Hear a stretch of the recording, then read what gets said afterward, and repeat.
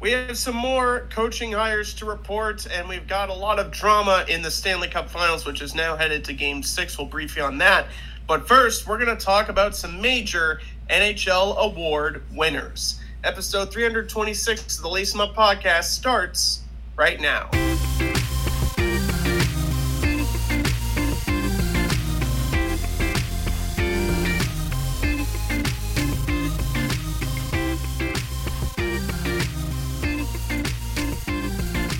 And now, it's time to lace 'em up.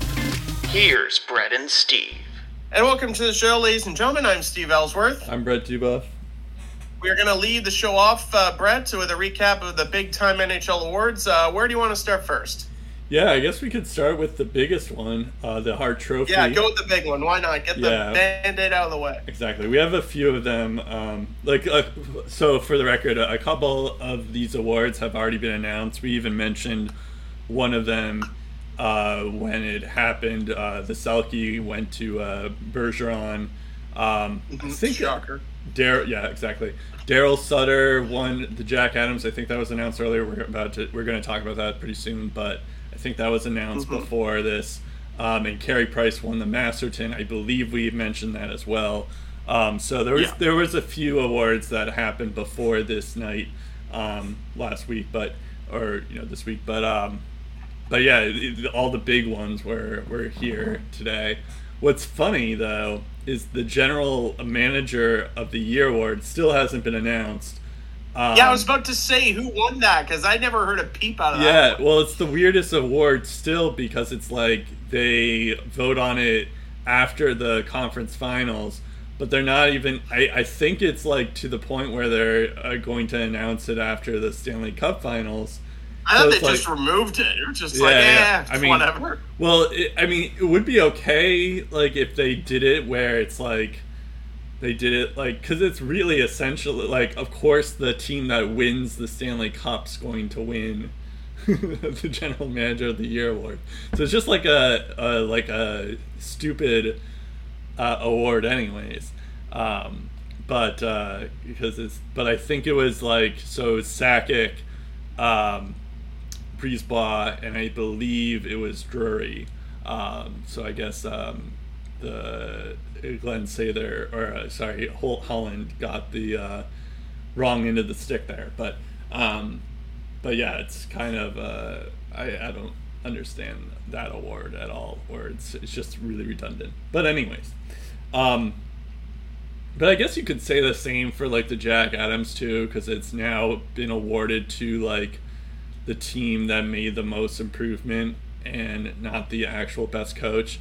Not to mention like the last like couple of coaches, Cassidy, Trotz, Tortorella, have all been fired from their teams in like the next year or so. So it's like you can make the same case for a lot of these. Or like if the Norris Trophy was truly to the best defenseman, it should be going to like someone like Jacob Slavin, who is phenomenal shut down defense, who's not there yet on offensive side of things. So it's like, you can make the case for a lot of these things. Or like the Hart Trophy should go to Connor McDavid because he is the best player. But instead, to not spoil the lead, but Austin Matthews, he wins this Hart Trophy. I think this is a good choice. I had kind of forgotten about it, but when you get 60 goals in a season like this, when that hasn't been done in like a decade, like 2 decades, I think that means that it's worth it for Austin Matthews to do it. Connor McDavid gets second place votes here, and then third place was Igor Shesterkin. I think there was some buzz towards the end of the year of getting Shesterkin the Hart Trophy, since he had been kind of like willing the Rangers to the playoffs and all that stuff, and he was unbelievable too. I don't think I think Austin Matthews had an unbelievable season, and he just it's well deserved. I wonder, I'm going to look this when you're talking, but I wonder, or unless maybe you know, but this must be the first time, or not like the first time since Patrick Kane won the Hart Trophy for a U.S.-born player to get a Hart Trophy. I'm not sure, but I'll take a research while you talk about this. Yeah, that would probably be my guess is Patrick Kane, because Patrick Kane has had some MVP candidate-worthy campaigns himself. In terms of 60-goal scorers, I think in the past 30 or so years, there have been 5 or 6, including Matthews now. What's interesting is that only 16 of those 60 goals were power play goals, which means he had 44 even strength goals. 10 of those goals were game winners, 2 of them in overtime. And he took 348 shots across the 73 games that he played for a shooting percentage of 17.2%. And it's crazy when you consider all of the weapons on that Toronto squad. He only got 16 power play goals, and yet he still got 60 goals. The mind-boggling stat to me is the 60 goals in the 73 games that he played, because there was the suspension he had for the Rasmus Dahlin hit. I think it was in that outdoor game against Buffalo. I don't know if you remember that. There was also time early on in the season where he was a little bit banged up, and the fact that he still scored 60 goals, while maybe not at 100% the full way through, just kind of shows the evolution of his goal-scoring capabilities. And the fact that Austin Matthews, as we're talking about him right now, he's only 24 years old, and he's going to be 25 in September. So the fact that he had such an impressive campaign and he's not really hit his prime, if you're a Leafs fan, you're definitely salivating at that. And even in the playoffs with 9 points in 7 games, imagine what he could have done if the Leafs hit the second round. We could be looking at him as a potential Conn Smythe candidate, honestly, if the Leafs went on a deep run. I fully believe that Matthews would be leading the way, and he'd be right there at the top of the leaderboard in points for the playoffs. Yeah. So I was right that Patrick Kane was the last U.S.-born player to win the Hart Trophy in the 2015-2016 season. That's when he won it. And also, I do want to give a slight correction here. I said that 60 goals hasn't been done in 2 decades.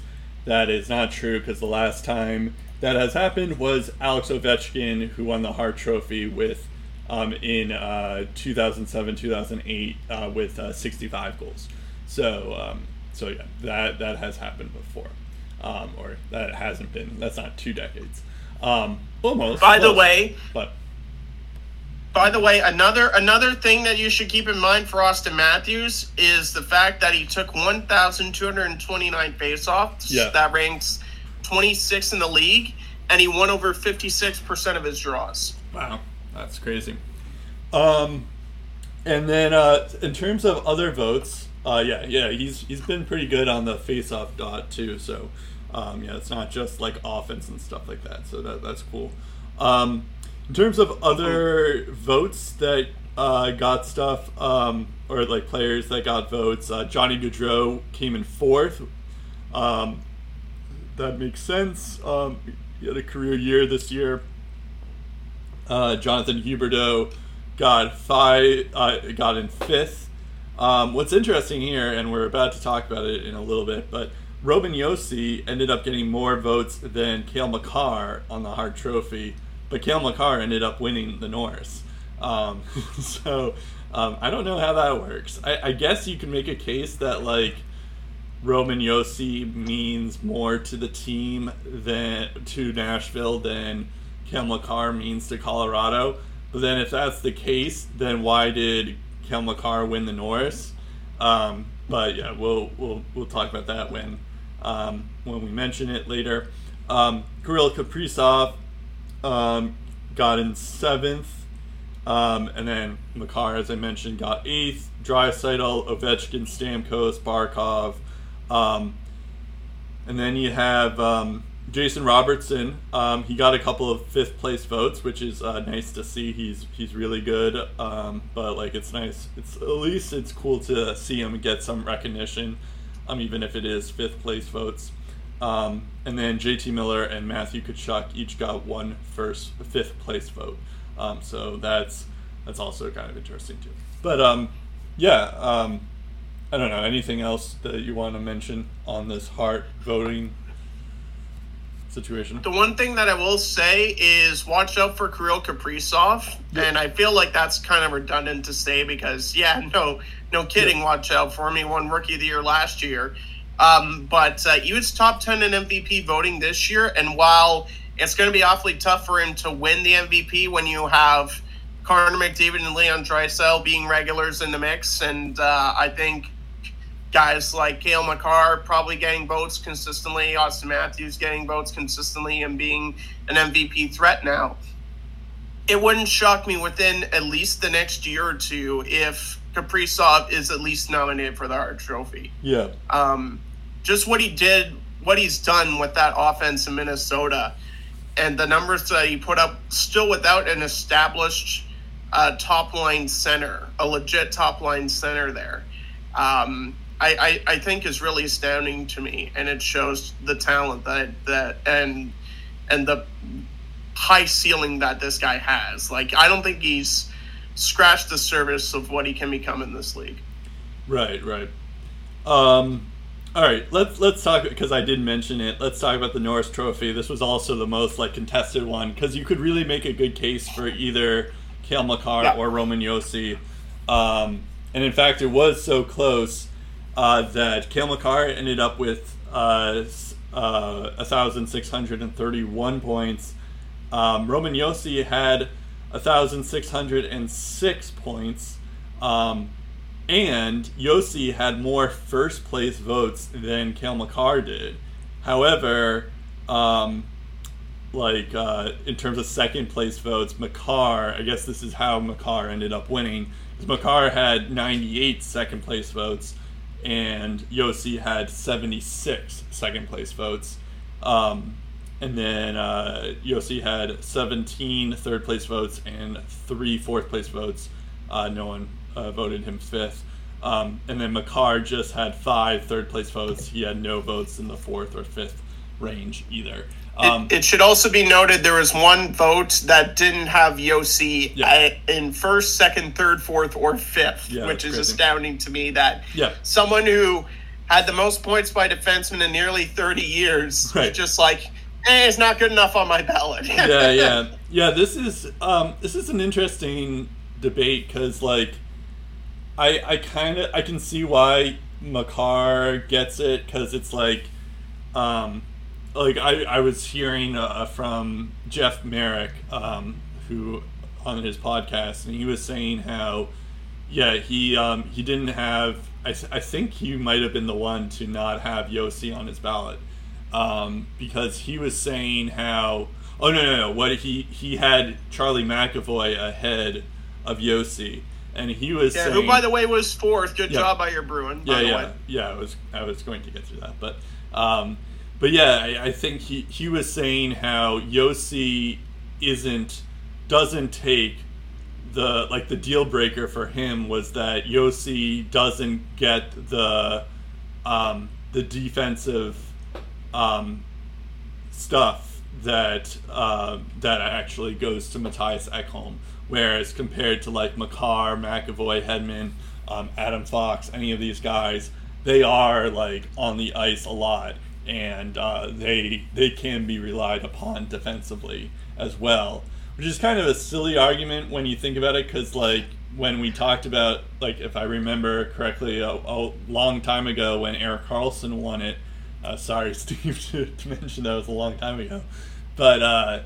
I remember that was the whole thing of when he won it, Erik Karlsson had he wasn't great defensively, but the offensive numbers should stand out. He also had the second most blocked shots in the league, by the way. Yeah, I guess that's a fair point, but I don't know. I can see that argument where it's if you're not if you're not even like relied upon to be the guy defensively as well, then can you really say that you're a Norris Trophy winner? Whereas like Cale Makar is that? Then it's like, okay, so there's like a tougher route for Cale Makar compared to Yossi. But to counter that point of view, Devin Taves also got Norris votes, I believe, and while he also put up good numbers, I feel like he's more prone to get those defensive minutes more than Makar. Yeah. Well, yeah. No. I think the thing is like, so it really just comes down to the fact that, like, okay, what's more impressive, getting 96 points as a defenseman or getting 28 goals as a defenseman? Yeah. And I would say that getting 28 goals is more impressive just because, one, scoring goals is probably the hardest thing you can do. I mean, as a skater, I guess, like, it's a little different than being a goaltender, but, like, it is the hardest thing you can do. So I can take that point. But, yeah, at the same time, it's like, Roman Josi had an incredible season, something that we probably will never see again. We won't see, like, it's once in a blue moon type of thing. So, it is kind of ridiculous. And not to mention the fact that, like, he got more Hart Trophy votes than Cale Makar did. It reminds me of when we talked about the Hobie Baker stuff, where, like, Levi ended up winning the Mike Richter Award, but Dryden McKay ended up winning the Hobie Baker, which was the whole thing. But I don't know if I necessarily I kind of can see both sides to it.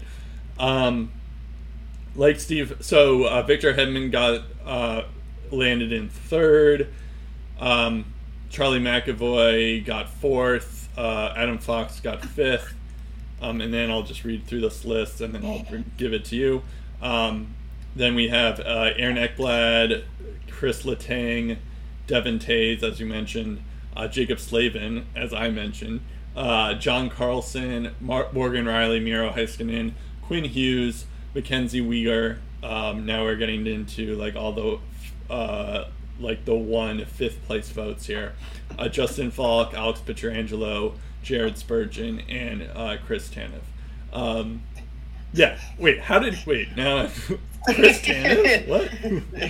Okay. You're about to see why I'm chuckling. How did Thomas Chabot not get any votes yet? Chris Tanev is somehow in there. Yeah. Don't get me wrong, I love Chris Tanev, but Thomas Chabot has been a minutes eater for the past couple of years. Right. And a fifth place vote went to Tanev over Chabot because why? Oh, I'm intrigued to know. Yeah, Mackenzie Weegar is another one that's kind of strange. That one I can kind of buy, though. You only had one fourth place vote and one fifth place vote. Yeah, but now that you bring it up, I guess Thomas Chabot should be on this list too. But even if it's a fifth place vote, I would have put Chabot on there over Tanev. Yeah, we'll see. To you know what, Chris Tanev's credit, guys like Zadorov and Gabranson and Tanev, all of them had great years in Calgary, so I can kind of see why. Yeah. But it'd probably be like a local writer that put in Tanev, because I don't think he would be on that global spectrum of like, he's a Norris Trophy candidate. Yeah. No, that's a good point. Anyway. Do you have any other notes before we move on? I'd like to. One of these years, I hope Charlie McAvoy is at least a top three candidate. Yeah. I know you were kind of disappointed when you saw the ballot and he wasn't in the top three. But as you look there, he wasn't top three, but he was darn close. No. Even though in terms of the point spread, he kind of wasn't. No, he had a great season, and I think he will win a Norris one day. But I can totally get why, it's tough to argue that he's better than Makar, Josi, or Hedman. So I totally. I felt that Josi was more deserving to win than Makar, not because Makar didn't have a good season and he didn't contribute to his team success, because he totally did, but you look at all of the guys that had career years in Nashville, like Mikael Granlund, bounce back year, Matt Duchene, bounce back year, Philip Forsberg, career season. I think a lot of that had to do with the likes of UC Saros and Roman Josi being just stalwarts at their position. Yeah. I think that allowed for those career years to happen, and I would have liked to see Roman get rewarded for it, but you can't win them all. Yeah, that's fair. I didn't even realize this, but yeah. So I'm by the way, I guess a little behind the scenes here on our recording right now. I am looking at this Sportsnet article that has all the votes, and it goes down the list of all the awards. But Austin Matthews ended up winning the Ted Lindsay Award, which is the award that's voted on by the players. And you may, if you don't already know, Steve, I want you to guess who do you think are the two finalists. I'm sure you can guess one of them. I know what the other two finalists are. They're Connor McDavid and Roman Josi. Yeah. Roman Josi wasn't an MVP Hart Trophy candidate in the top three, but for the player's choice, he was in the top three. Yeah, I mean, that's nice at least, but yeah, I mean, I think the players thought you were good enough. Yeah. Just the media didn't. But like, even still, I think Josi, you said Josi was 6th in the Hart voting, so he wasn't in the top 5 for that anyway. Oh yeah, I know. But it's just so it is a little strange now that I'm like looking at the actual votes. It's just like, what? how did this happen? It makes for good debate. Like, remember that one time Tristan Jarry was named MVP? Yeah. Or not named MVP, but like he got like a 5th place vote for MVP. Right. Well, I think what's more strange, and the fact that Josi had more Hart votes than Makar is strange. But it's also strange that Josi had more first place votes than Makar did on the actual award. And 3rd and 4th, yet he still lost. Yeah, it's crazy. Yep. All right, now we go to the Calder Trophy here. Moritz Seider wins. This was actually surprising because I thought it would be a close race between Seider and Zegras. I'm not surprised he won. I'm surprised how close it wasn't. Same. So Seider had 1,853 points. Zegras had 1,191 points. Seider had 170 first place votes. That's crazy. Zegras ended up with 15 first place votes and 100 second place votes. I think what ended up being the thing, I mean, I thought it would be Zegras, but I had a sense, like, towards the end of the season, I can kind of see why it was Seider. I think the reason is that Seider was the power play guy. He basically was a pro, like from the beginning. Whereas Zegras, it took a little while for Zegras to actually get going. And also, not to mention the fact that like he wasn't the first line center, or he wasn't deployed like that. So I think I totally get why Moritz Seider ended up winning the Calder Trophy, even though I'm kind of biased because I loved Trevor Zegras, but it's whatever. Before I go on to all the other guys who got some votes, what do you have? Like, do you have anything on this? So, typically when I look at big name awards like this, I typically look at, okay, do I look at this team differently because of this player? And for Trevor Zegras and his case of how the Anaheim Ducks look in my eyes, the answer is yes. I look at the Anaheim Ducks differently with this Trevor Zegras. Yep. As we all know, Brett, heading into this year, I had zero expectations for Anaheim. I thought they were going to get trampled on every single game, and it was going to be a rough year for them. Especially when you consider the little improving to the roster that they did the previous offseason. And Trevor Zegras, as the season went on, proved me wrong. You look at what Sonny Milano did. You saw the potential of a Sam Steele in the mix, but Sonny Milano and Troy Terry all blossomed. And Trevor Zegras was doing creative things on the ice that made the Anaheim Ducks a really fun hockey team to watch. Yep. And he was just obviously spinorama goals aside, those fancy Michigan footwork behind the net, that Michigan assist that he pulled off against Buffalo, were prime examples of that, where it's just like, hey, come out and check out the Anaheim Ducks. Like, seriously, they might not be a good team, but, like, they're on the up and up, and they could be a lot better sooner than people think. So for that reason, I was tempted to put Trevor Zegras there, and I thought it was going to be a close race, and he was going to be my front-runner candidate. However, when you look at Moritz Seider's numbers, I stood there and I'm just thinking I can see a world why Moritz Seider would be a willing winner for this award. You look at the numbers across the board, 50 points in 82 games, 43 of those being assists. For a rookie is pretty good. For a rookie defenseman is kind of crazy. Yep. Also, you look at Detroit's goals against and compare it to the goals for, like, it's not nearly as bad as it was, say, in 2019-20 when it was, like, miles and miles deep in crap. But you look at their goal differential, it's still noticeably in the double digits. Like, we're talking at least minus 30, maybe below that. Yeah. Moritz Seider, as a rookie, was only a minus 8, which I consider pretty impressive. Yep. On top of that, here are the rest of the numbers that he put up. 187 shots on goal. Again, for a rookie defenseman, pretty good. 151 hits for a rookie defenseman, very good. 161 blocks, very good for a rookie defenseman. He has 21 power play points and 2 shorthanded points. Yep. On the power play, he averaged close to 3 minutes of ice time per game.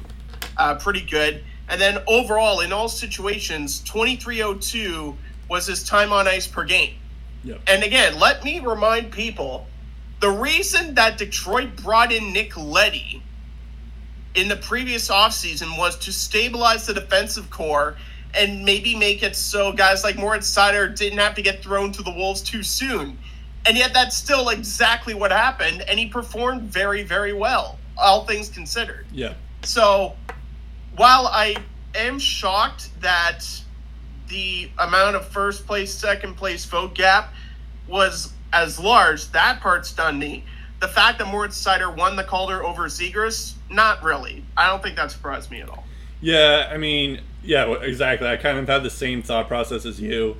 And yeah, just for reference, so, I mean, I guess usually defensemen get more ice time than forwards do anyways, but for reference, so yeah, you mentioned how Seider had 23 minutes of ice time on average this year.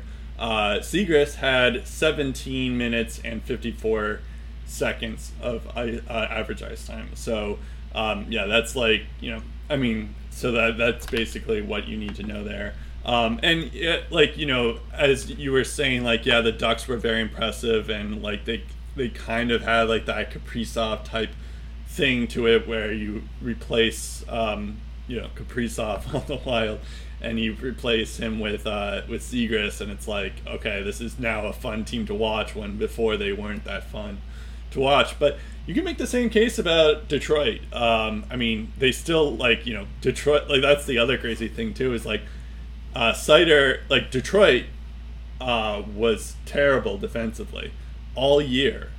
They kept on giving up goals and all this stuff.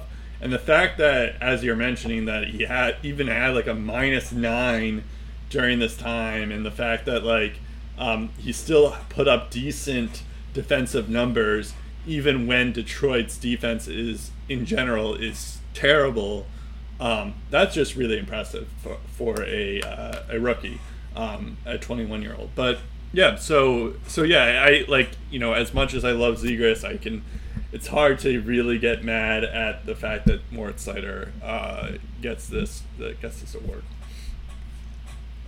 In terms of other rookies who ended up, or the Calder Trophy voting here, Michael Bunting, famous rookie, gets in third place here. Lucas Raymond, who I guess, I mean, that is a little bit surprising because he did have a really hot start, but I guess he sort of trailed off towards the end there. He gets in fourth. Jeremy Swayman, my guy, my actual guy, not Seager's. He gets some fifth place votes. I would imagine. What was interesting is I saw that Ty Anderson, who is a Bruins beat writer, he mentioned that he didn't even have Swayman on his ballot, and that was purely because like Swayman kind of faded towards the end of the season. So I would imagine, like, if a Bruins beat writer is doing that, then I imagine a lot of guys who don't follow the Bruins every day are doing that too. I totally get why he wasn't even in the top three. But yeah, I'm just glad that he got some votes. He also ended up getting the all rookie, making the all rookie team, which is fun. So I will take that, even though it's like he was really just battling Alex Nedeljkovic. But yeah, I mean, for sure. And as for Michael Bunting being third on that list, I think that's a good spot to put him. Yeah. Because, like, don't get me wrong, Michael Bunting had a good year and he did his bit, but he wasn't in charge of like controlling his own line and being asked to be a difference maker. Yep. He was just asked to do his job, and he did it very well. But like, going above and beyond doing your job is Moritz Seider being asked to lead the Red Wings blue line in his first year, or Trevor Zegras being asked to like make this team fun again. Right.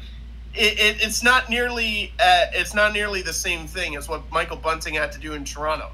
He had to do his part and keep up with his line mates, which he did a good job of.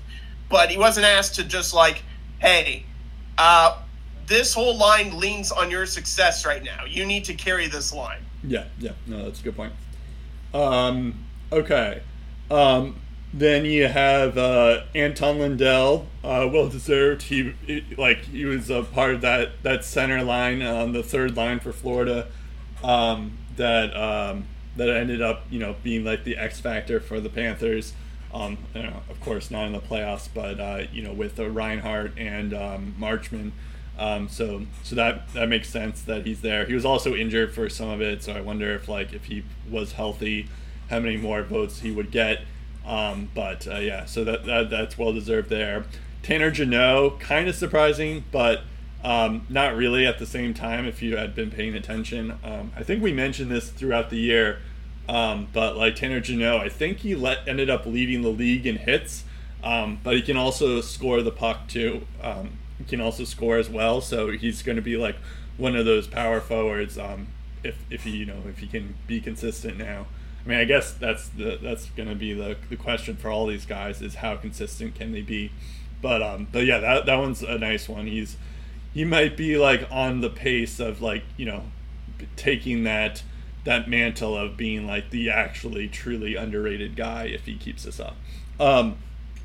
Matt Boldy gets 8th place. Cole Caulfield gets 9th, which is impressive too, because he had like, I think he only had like 3 points by the end of December. But then once I'm interested if there wasn't that slow, sluggish start where he would have finished if he just played the second half the way he played the whole way through. I'm not sure if he would it's tough to really tell, but I would imagine he would be in the top 3 at the very least.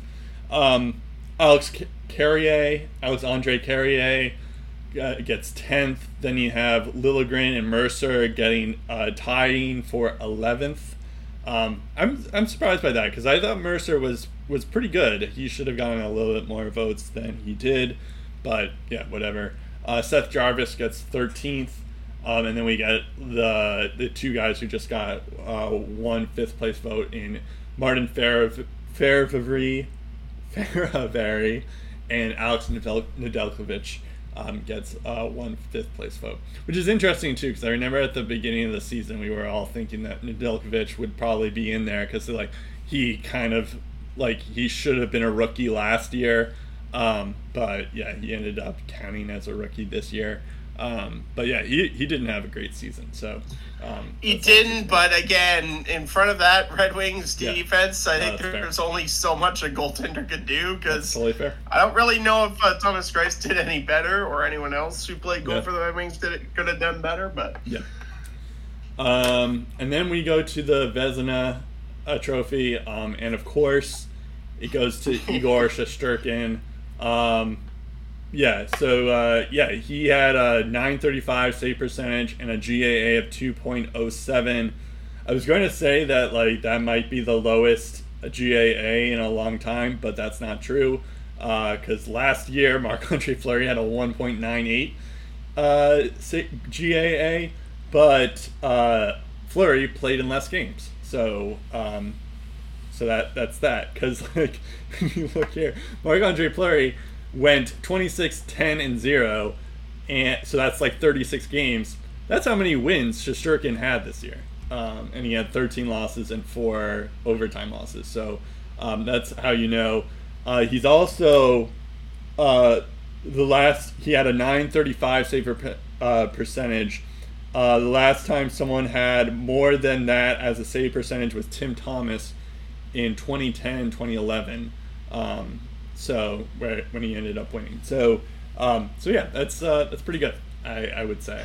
So and he was kind of in a way it's kind of similar to Austin Matthews. It's when you have a historic goaltending season like that, then yeah, you're going to it's a no-brainer. Of course you're going to win. That he ended up getting 29 first place votes and 3 second place votes. I am a little bit surprised by the other guys that were that ended up getting some votes. Markstrom ended up with 53 points, 14 second place votes, and 11 third place votes. He had 0 first place votes. And then UC Saros got 0 first place votes as well, 9 second place votes, and 5 third place votes. What's crazy though is you would think that means that Shesterkin must have gotten all the first place votes. That's not true. The next 3 guys ended up getting first place votes over Shesterkin, and I wonder what their reasoning is. Freddie Anderson gets 4th, Vasilevsky gets 5th, and Sorokin, which is truly the craziest one. Because it's Sorokin wasn't terrible, don't get me wrong, but how do you put him ahead of Shesterkin? I don't get that. Simple. Islanders beat writer, that's why. It must be, yeah. So yeah. I don't know which one, but it has to be one of them. It must be, yeah. And if that's the case, that guy just needs to get his, or girl, I guess, that guy just needs to get his votes revoked. It's just what are we doing here? Stop the count. Yeah, exactly. And then lastly, Demko, Huso, and Jari ended up getting 1 third place votes each, respectively. And I think that has more to do, and I guess there's no 4th or 5th place stuff, so that's why it's like that. But what do you have on this? So, first of all, on top of all those numbers, Igor Shesterkin also had a .929 save percentage in the playoffs and is now 2nd in shots faced in the playoffs.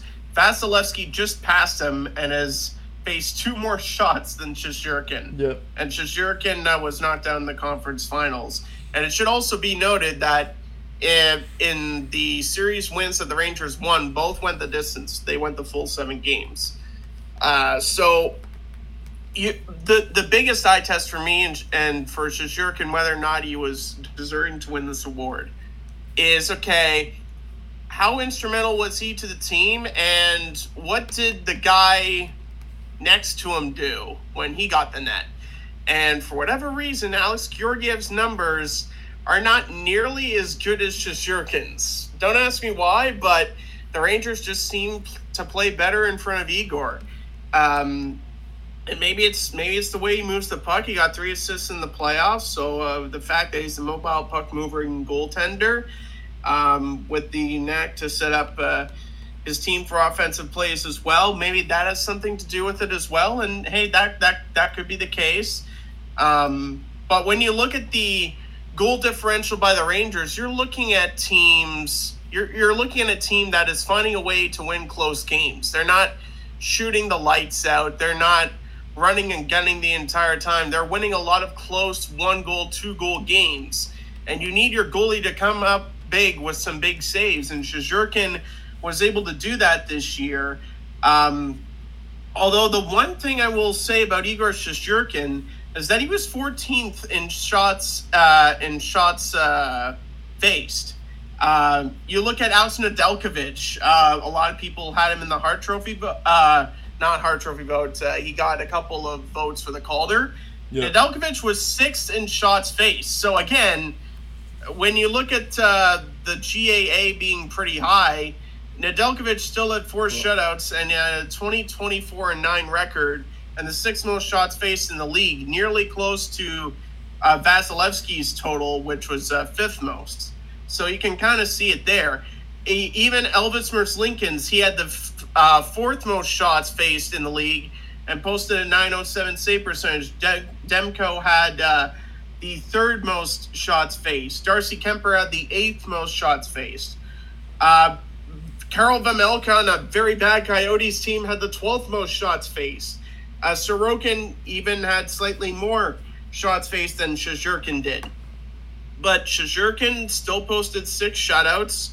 He gave up fewer goals, and he was able to keep the puck out of the net a lot more. So that's, at the end of the day, is what's going to get you some votes. And at the end of the day, you look at Shesterkin's .935 save percentage, and that's pretty well good. There are only 2 goalies that faced over 2,000 shots, Connor Hellebuyck and UC Saros. UC Saros still won 38 games, played in 67 games, started all of them, still put up 4 shutouts, and had a .918 save percentage with that workload, with that bevy of pucks being pelted at his way. And all the while being in a very tough division that had Colorado in it, yep, that had St. Louis in it. Like, there was some tough competition that they had to go through there, even Dallas too. So while I do like Igor Shesterkin, a part of me wanted UC Saros to win the award, but I can totally understand why the award goes to Igor Shesterkin 100%, and he deserved it. And to be fair, like, the Metro is also a pretty tough division. Yeah, exactly. Exactly. They have a lot of good competition there too. Yeah, so. You would have a case if like the Rangers were in the Pacific or something like that. But yeah, you don't really have that case when it's. But like I know what you're saying. Even saying that, I thought like Tristan Jarry was going to get more votes as well, but that seems kind of crazy. I don't know. What's even crazy is the amount of shots that Kemper faced. Like, he only played 57 games, and he had the 8th most shots faced. I didn't realize that. Yeah, that's crazy. All right, and then lastly, I know it's a long one here, but I guess everyone kind of figured that we would be talking a long one here. But yeah, this one actually, as we mentioned before at the start of the show, that this one wasn't even announced at the awards show, but we didn't really talk about this one. Daryl Sutter ends up winning the Jack Adams. The 2 nominees, though, were Andrew Burnett and Gerard Gallant. I actually don't have the list of who voted for who during this award. But, yeah, I mean, I think this one makes sense, too, because it's just, like, I think last year when, the Jack Adams is such a weird award, too, because it's really just the team, like, the most improved team award, instead of, like, the team that does, that just like the actual best coach of the year. Because if that were the case, then it's like John Cooper would win every year, or maybe Jared Bednar. But yeah, if you're, so I've just accepted that this is the most improved team award. So if you take it from that perspective, that the Calgary Flames were the most improved team because they were very bad last year. and Daryl Sutter was able to not only get them to play defensively, but get them to play offensively, and something that we haven't even seen from Lindholm, Gaudreau, and Tkachuk in a long time. We all knew that they were capable of doing this, especially for Gaudreau and Tkachuk, but yeah, I think just the fact that he was able to get out of them what we expected of them, or get them out of them to what to being one of the more dominant teams in the league, was very impressive. And also what credit goes to as well to Jacob Markstrom and what he was able to do to fix up his game as well, because Markstrom was terrible last year, albeit because he was in the he was facing off against McDavid and Matthews every night, but yeah, I think there is something to the fact that okay, he's a good coach. He didn't win 2 Stanley Cups for no reason.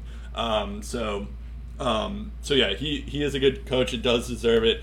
Having said that, I think I might have given it to Gerard Gallant, because I think the Rangers were in worse shape than the Flames were last year, and if we're judging it based off of that, then just having the Rangers be one of the better teams in the league, the fact that Shesterkin, yeah, he was okay last year, but he was phenomenal this year, and just the fact that he was able to get all these players to fall in line when David Quinn wasn't able to do that, and these are all rookies and things like that. Getting Chris Kreider to get going was just super impressive. That I feel I might have given it to Gallant. And then Andrew Burnett, yeah, he deserves some credit just for the fact that he was taking over a team based off of what happened with Quenneville. But and then they turn into the President's Trophy and win that award. But yeah, I can, he was able to add the depth and all that stuff. But I think where the difference is that compared to Calgary and New York, Florida made the playoffs last year, so it's you can't really improve from that, because they were already pretty good the previous season. But yeah, he does. I'm glad that he at least deserves some credit. And we're about to talk about the fact that he doesn't have a job anymore. So yeah, I can see why those were the 3 finalists. Yeah, didn't even win the Jack Adams Award. I know. That would actually be pretty funny if I wonder if he ended up winning the Jack Adams. Do you think he still would have a job? I don't necessarily think so. I think there was one year where Ted Nolan was named Coach of the Year with Buffalo, and that's right. I don't think he was their coach even after that. I think didn't that happen where Claude Julien he got fired by the Devils, but then he ends up getting nominated? Yeah, or something. He got fired by the Devils, I think, a week before the playoffs started. That was 06, 07, but the Devils were in first place that year or something. So yeah. But that's what happens when you have a bad losing streak. It's a bad time, and Lou Lamoriello is the GM. Yeah, exactly. You're right. Anyways, what do you have on this Jack Adams Award? Yeah, I think at the end of the day, if you look at the improved teams, Calgary is definitely up there. Again, I go back to Nikita Zadorov and Erica Branson and Chris Tanev all having good years, and I think Daryl Sutter at the end of the day got the most out of every single player. Oliver Shillington had a good year. Rasmus Anderson had a great year on the back end. What can you say about the top 6 there and the season that Mangiapane had in the first half, and the reliable scoring that you had from guys like Elias Lindholm and Johnny Gaudreau and Matthew Tkachuk. Everyone was pulling their weight in Calgary, and definitely guys like Jacob Markstrom were the benefactor of that. Everyone across the board. Outside of Sean Monahan, I think that was the only really troubling campaign there. But everyone else had a great year, so... Yeah, I don't think you can go wrong there, honestly. And in Monahan's defense, he did end up getting injured, so maybe that like it's more of like an injury thing than like he actually isn't like developed properly. I mean, it could be a mixture of both, but maybe that's a part of it. Yeah, I mean, now that I'm looking here at the actual like teams here, the Kings, I forget who the Kings coach is, but I guess that guy had some right to maybe get some votes, but yeah. I don't know. What is funny though is that so last year was Rod Brind'Amour won, then the year before that was Bruce Cassidy, the year before that was Barry Trotz, the year before that was Gerard Gallant, then you have John Tortorella, Barry Trotz again. It's just like it's crazy that like these are all like, other than Brind'Amour, like all the other guys I just mentioned no longer have a job with the team that they won that for. So it's like, Brind'Amour, you're next, I guess. It's like the Jack Adams curse. I don't know. Yeah, and in case with Carolina, I think it could be a case where like maybe some of the players just price themselves out of the market and they make their money elsewhere. But that could also lead to his downfall a little bit. Right. Okay. Speaking of coaches, we have a few to get to before we we actually talk about the series. Pete DeBoer goes to. He was on Vegas. He goes to Dallas. I thought that this one's an interesting one because it's like, at the time we're about to talk about Trotz, but Trotz was still there, available. We thought maybe that was a thing, but yeah, it's weird because it's like they go with a retread, he was for Vegas, like the reason why Vegas didn't make the playoffs was because of the injuries. So I totally get that. But then at the same time, you hear like how he was having arguments with Robin Lehner, and it just seemed like he was building this like toxic environment, so he did have to go. So it is curious that like he was able to get a job pretty fast when it's like, maybe you just let him go a little bit, but or take a little bit of a break, DeBoer, but yeah, I guess he's going to Dallas, and it'll be interesting to see how he does, especially towards like guys like Sagan and Ben, and if he can continue to get to develop Robertson and Hintz. Those will be the keys, and we'll see if that works or not.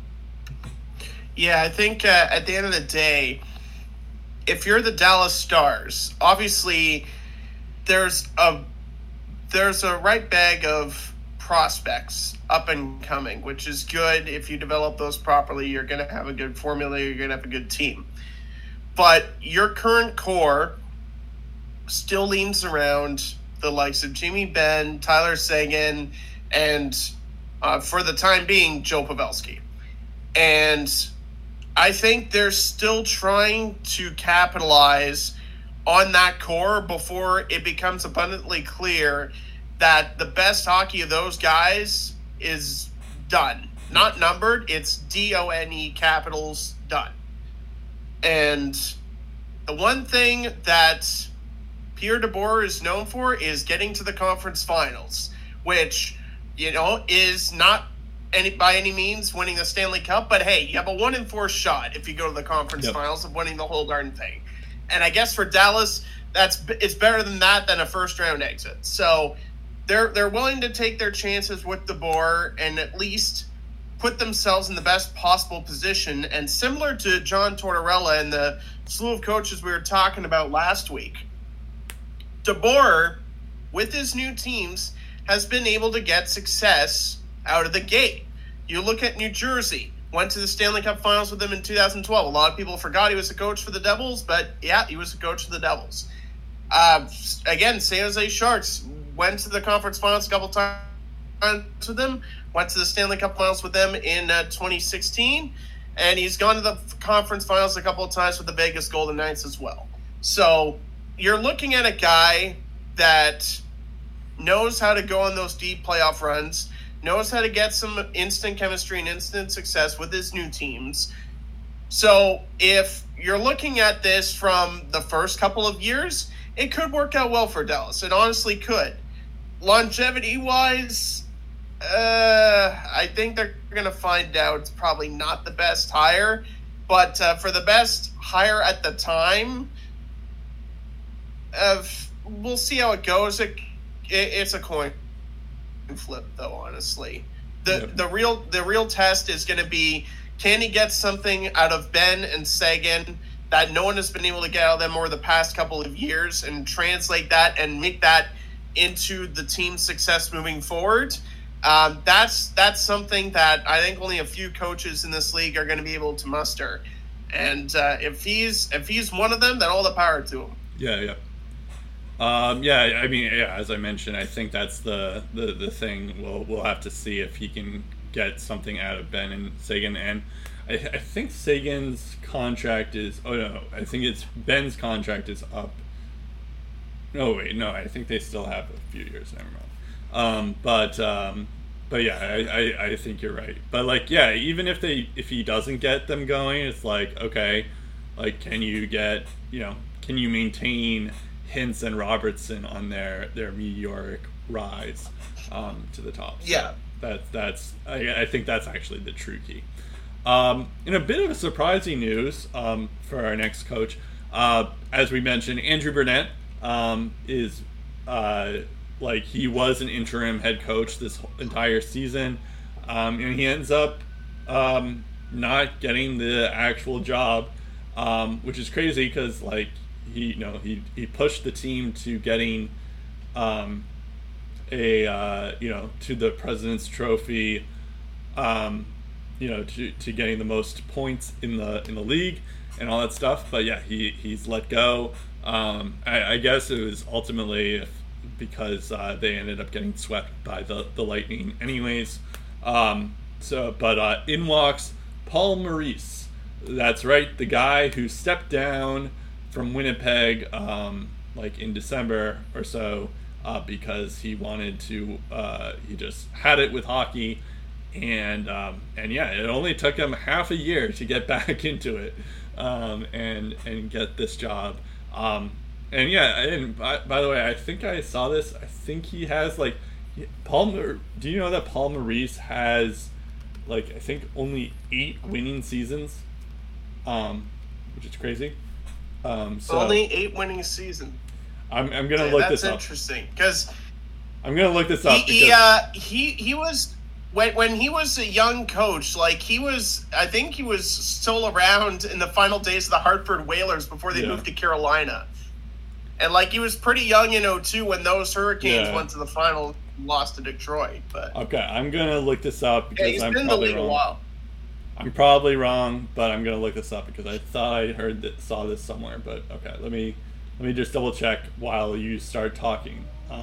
It would make sense if you consider that Carolina didn't really have too many outstanding teams when he was there in terms of team results. Yeah. He was also with the Leafs when they in the early stages of their playoff droughts in the mid 2000s. I think he was their coach in 06-07, that I know for sure. I think maybe 07-08 as well. Yeah, and he didn't really last that long there. So there are definitely some trying times there. And then when he was in Winnipeg, they weren't really good off the start. But then progressively they started getting better, and he was a big part of that. Okay, so you can get going, and then I'll get back to you on this. So to kind of talk about what I think of this hire, I think it's an interesting hire for Paul Maurice because it's definitely a different twist. You go from Hartford and Carolina and the Winnipegs of the world to Florida. Okay, I feel like that's a bit out of left field choice for Paul Maurice there. But when you look at the team there, no doubt the Florida Panthers have a good team. They have a lot of good depth pieces for Maurice to build into a winning contender. And they're still, for the most part, a fairly young team that I think just needs that extra bit of experience to get them over the hump. And I think that experience is what they lacked in the playoffs. They didn't have the stamina to get through and overcome a losing streak. It like almost like everything was like fed to them on a silver platter. And when they started losing consecutive games in a row, they're just like, okay, what the heck do we do now? And against Tampa Bay, that's obviously tough to navigate around. So I think for Paul Maurice, it's a guy that is known for getting his teams ready for battle, teams of all ages ready for battle.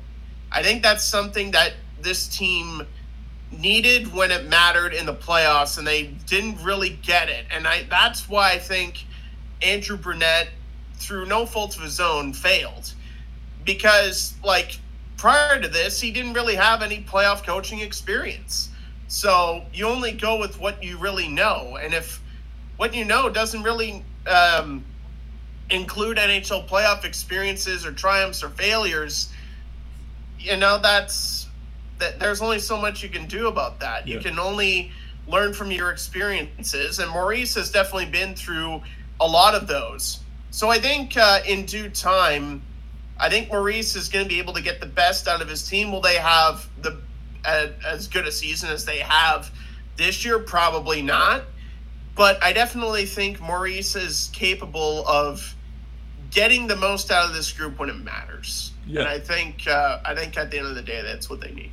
Okay, so I figured it out. You're right that he did end up having a more winning record than a losing record. But like the highest winning record he's had was like 695 percentage. Like some of them are like he went 34, 30, and 18 or something like that in Carolina. Yeah. And also he was out of the playoffs. I think this is a true or tell. He so when you count the 5 teams that he's coached, so that's Hartford, Carolina. I guess Hartford and Carolina are the same team, so I'll count those as the same team. So of the 4 teams that he's coached, that's the Hartford, Carolina team, Toronto, then Carolina for the second stint, and Winnipeg. He's been out of the playoffs 12 times and in the playoffs 9 times. And that's which is kind of and Carolina had a lot of playoff-less years, so that makes sense. And as you were mentioning, it's like the Hartford Whalers were very bad towards the end of that, so that's not necessarily his fault either. But as you're mentioning, like Carolina wasn't very good at the start, but he was responsible for that. What I did find interesting as I was looking here, he coached in KHL. In the 2012-2013 season, so that was the shortened season year, where he went the Magnitogorsk Metallurg in the KHL, and he went 27-13 and 12, and he lost in the first round in the KHL. But what's interesting is then like I'm noticing like a shift where all of a sudden after the KHL coaching job, he gets the Winnipeg job. And then, Winnipeg isn't great, although he's just coming in.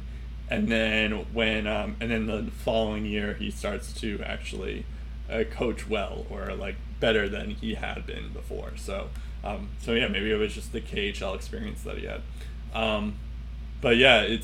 I think what's more strange is the fact that like when he left Winnipeg, it was kind of a shock because we thought like, oh, okay, like, we thought that Winnipeg would and Maurice got along, and it seemed like it was just personal reasons why Maurice left, and he just had it with hockey or whatever. And then like half a season later, he's back in the NHL and signs with Florida. So I don't really like that part. Seems a little bit odd to me. But I totally agree with what you're saying. It's like, I could see it working. He wasn't a terrible coach in Winnipeg, and he finally got things to work. But it's definitely something where I don't know if it's, I'm not necessarily sure if it's like the right fit just now. In terms of Brunette, I guess he's now on the market. So that'll be interesting.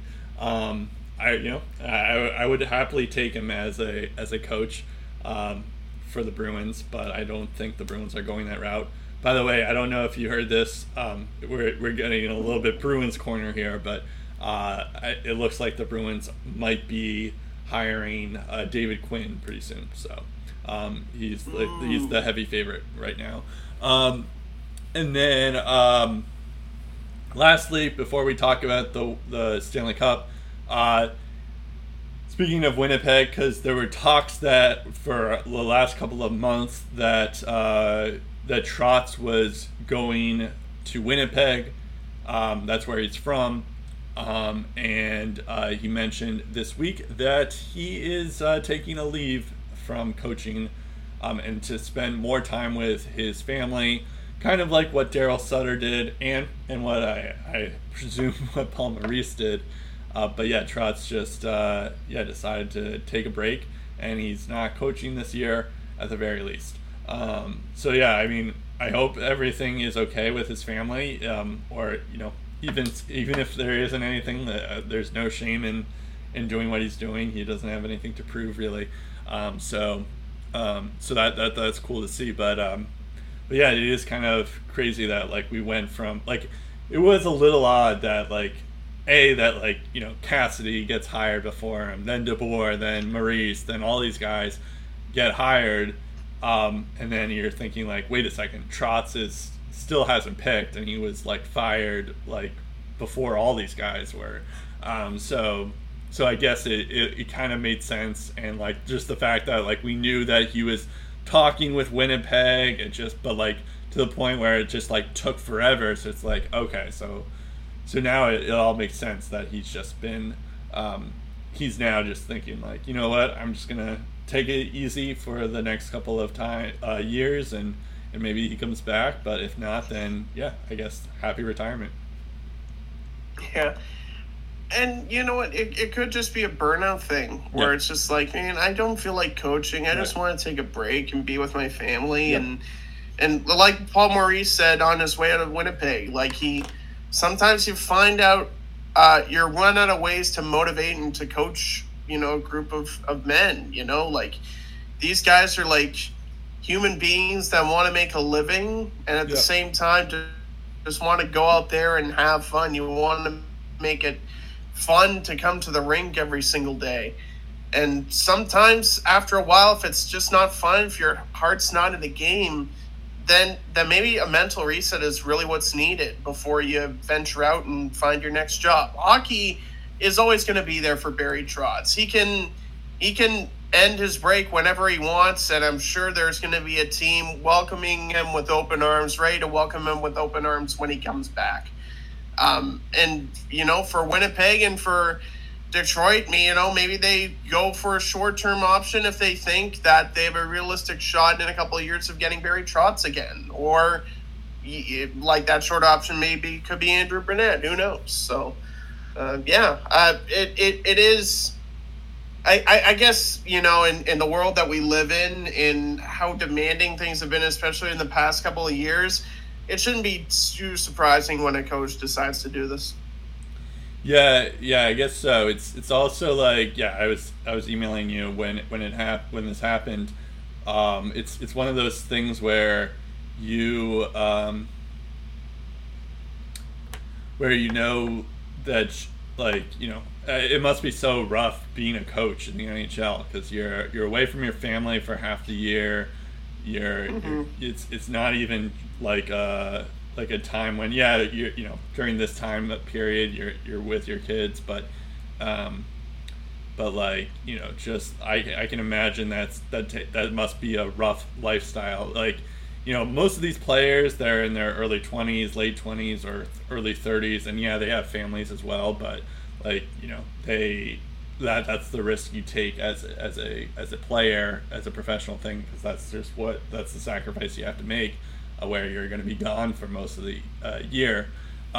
Whereas for coaches, pretty much all of them have kids and families, and that just has and they're older than 30 years old. So so that can definitely take a toll on you. I can totally see why he would do that. And also, it's like he's already won a cup. He already has his dream and things like that. So it's like, he can, if he just retires and we never see him again, like, yeah, of course that's gonna be sad because he's a great coach. But I totally get where he's coming from, and yeah, we'll see.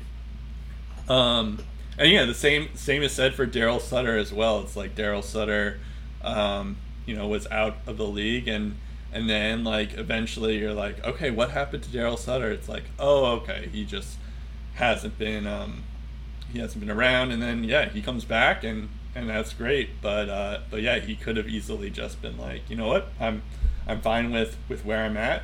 I've done enough. But yeah, so you have to respect that as well. Yep.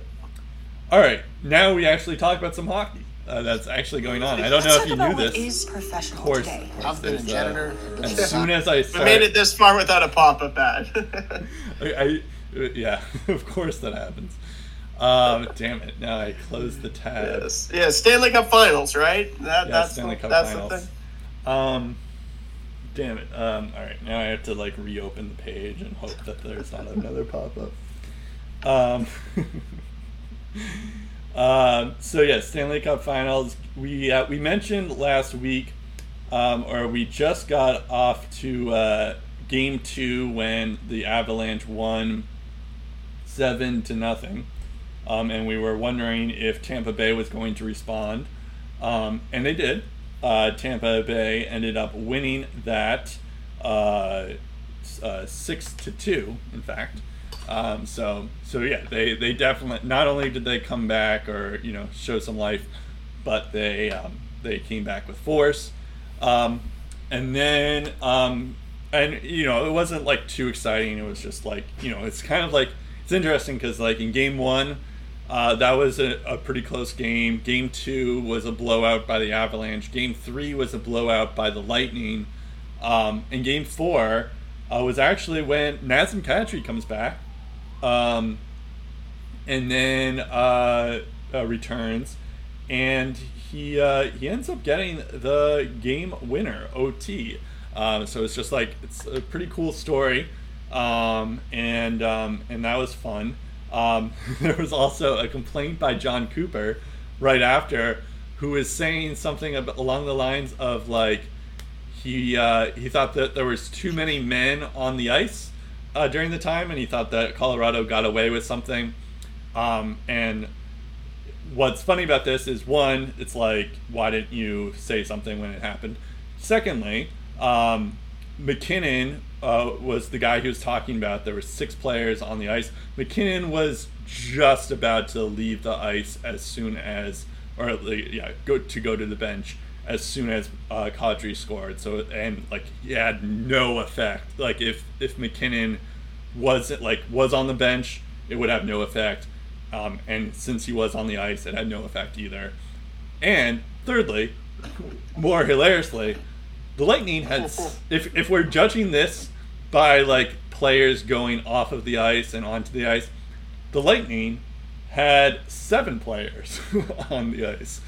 So yeah. So offsetting minors for too many men then. Yeah, exactly. So it was just it was strange that he mentioned this, but yeah, there was just too many men. But I think he was just complaining because he wanted to complain, and this might be the first time in this the last 3 years that things haven't gone Tampa's way with calls and things like that. So maybe that had partly to do with it.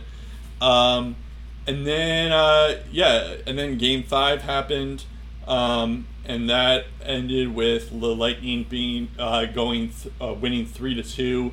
This is actually a lot closer. It didn't end up going to overtime like the other close games had in the series, but Jan Rutta gets the first goal, then Nichushkin gets a goal in the second period, and then Kucherov scores with like 3 minutes later, and then in the third period you have Cale Makar to make it 2-2, and then Palat scores towards the end of the third period to make it 3-2, and that's all she wrote. Of course, there's a pop-up there. So yeah, that's how it goes. There's as we're recording this, just before Game 6 is about to happen, and yeah, Colorado's up 3-2. I was mentioning to you that whoever wins OT in Game 4 is going to win the series, and then like a minute later, Kadri scores. So I think, I think as much as good as Tampa is, and they are a fighting team, I don't see how they can beat Colorado 3 straight times in a row. I guess it is possible. I just don't see it. And I mean, I guess it's like, they should. It's going to be nervous now because it's like, okay, now they have to actually get to business and start like, actually paying attention, and instead of like getting cocky and getting too ahead of themselves. But yeah, I think that Colorado will win this series. I'm not sure if it's going to be tonight, but it might be on. It's either tonight or Game 7, whenever that is. I'm going to stick to my guns. I'm still going to say Tampa's going to find a way to win this. But you know what? I'm going to say, if Colorado does prevail, I think they're going to give Tampa a taste of their own medicine, and Tampa's going to get shut out in the elimination game when they lose. Yeah, that'd be funny. It'd be a taste of their own medicine. Yeah. One thing I will say, and Nazem Kadri has proved this. Nazem Kadri is going to get paid. Yep. And he shouldn't be looking for the hometown discount because he deserves to get paid. Yep. And that goal that he scored in Game 4 overtime basically just eliminated all doubt. This is a guy that can emerge in big moments and come up with that big play. We've waited all along for it to happen in the playoffs, and it's never happened. Game 4 was a turning point. We look at Nazem Kadri a bit different now. So, yeah. I think Colorado, once the offseason begins, is going to have to survey their options down the middle. Pierre-Luc Dubois might be a solution there.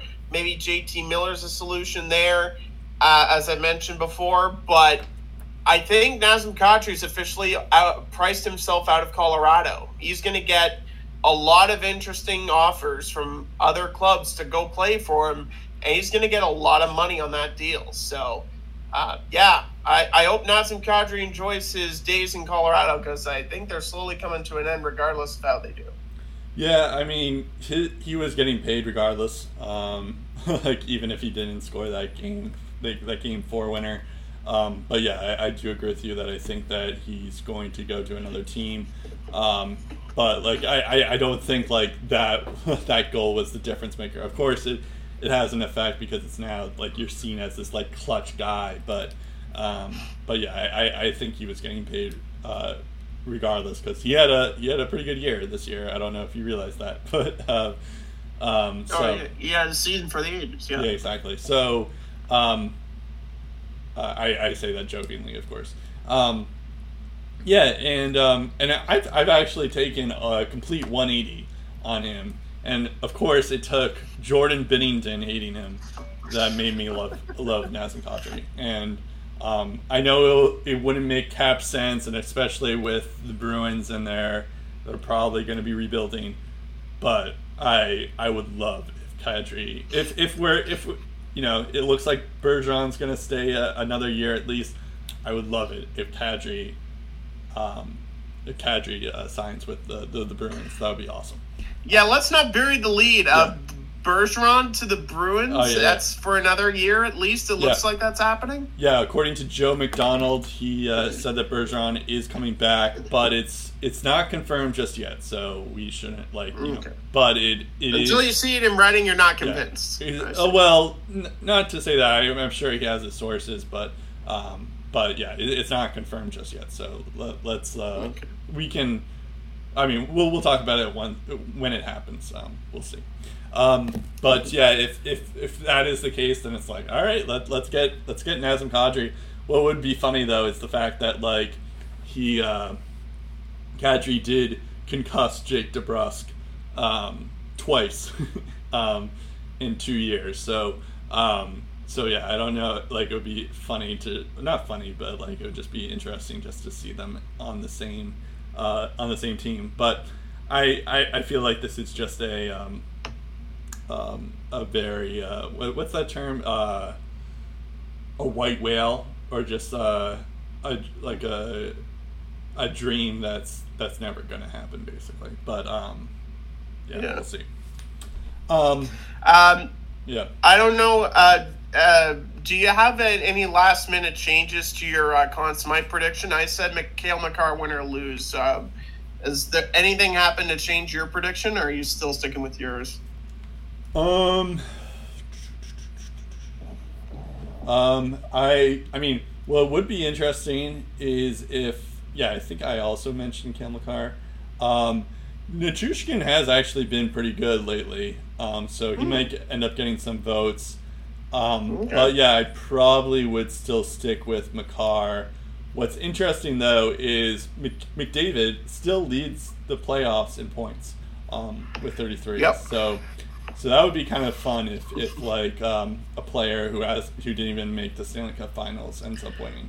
But I don't. That would be a backwards way to end it, wouldn't it? I don't think that's going to end up happening because Cale Makar is in third right now. So, yeah. But Exactly. But yeah, I'd probably give it to Makar. If I do you want me to give you an update on the Memorial Cup? Because I don't think I teed it up last week, but I don't think I gave an update. You did not. That's fine. Yeah, you can do that. Okay.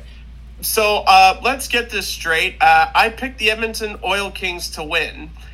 They're the first team out. Oh, so damn it. I also once picked again, my Edmonton prediction gone to hell in the handbasket very quick. I also predicted the Oil edged Kings them to to reach the semifinals. So, I also predicted them to win too. Yeah, so the streak of Memorial Cup teams not being from the WHL, that continues another year. Oh, wow.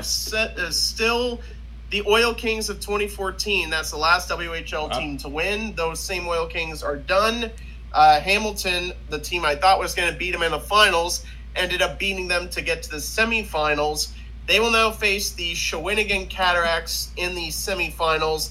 That's after 4 goals from William Dufour helped rally the host Sea Dogs straight to the Memorial Cup finals. Wow. So it'll be the hosts guaranteed a spot in the final, and then it's Shawinigan, Hamilton for the right to play the Sea Dogs in the final. That's so weird. So like the host team always gets like a shot at the championship game, regardless of how bad they don't always get a shot at the championship game, but they're in the tournament. Right. Oh, I see what you mean. They just happen to go to the final straight away. I see. I thought I misheard what you were saying. Yeah. So the Sea Dogs apparently were waiting a long time for this, and they're making their moments count. So, of course, yeah. The rest is definitely not rust at the moment. They're firing on all cylinders, it looks like. So yeah, that's where we're at. Interesting. All right, that about does it here for us on Lace 'Em Up. You can follow us on Twitter at Lace Up Podcast. Our Facebook is Lace 'Em Up. You can subscribe to us and follow us wherever else you get your podcasts on iTunes, Spotify, SoundCloud, wherever else. That's about it. I'm Brett Dubuff. I'm Steve Ellsworth. We'll talk again in episode 327 in the Lace 'Em Up Podcast.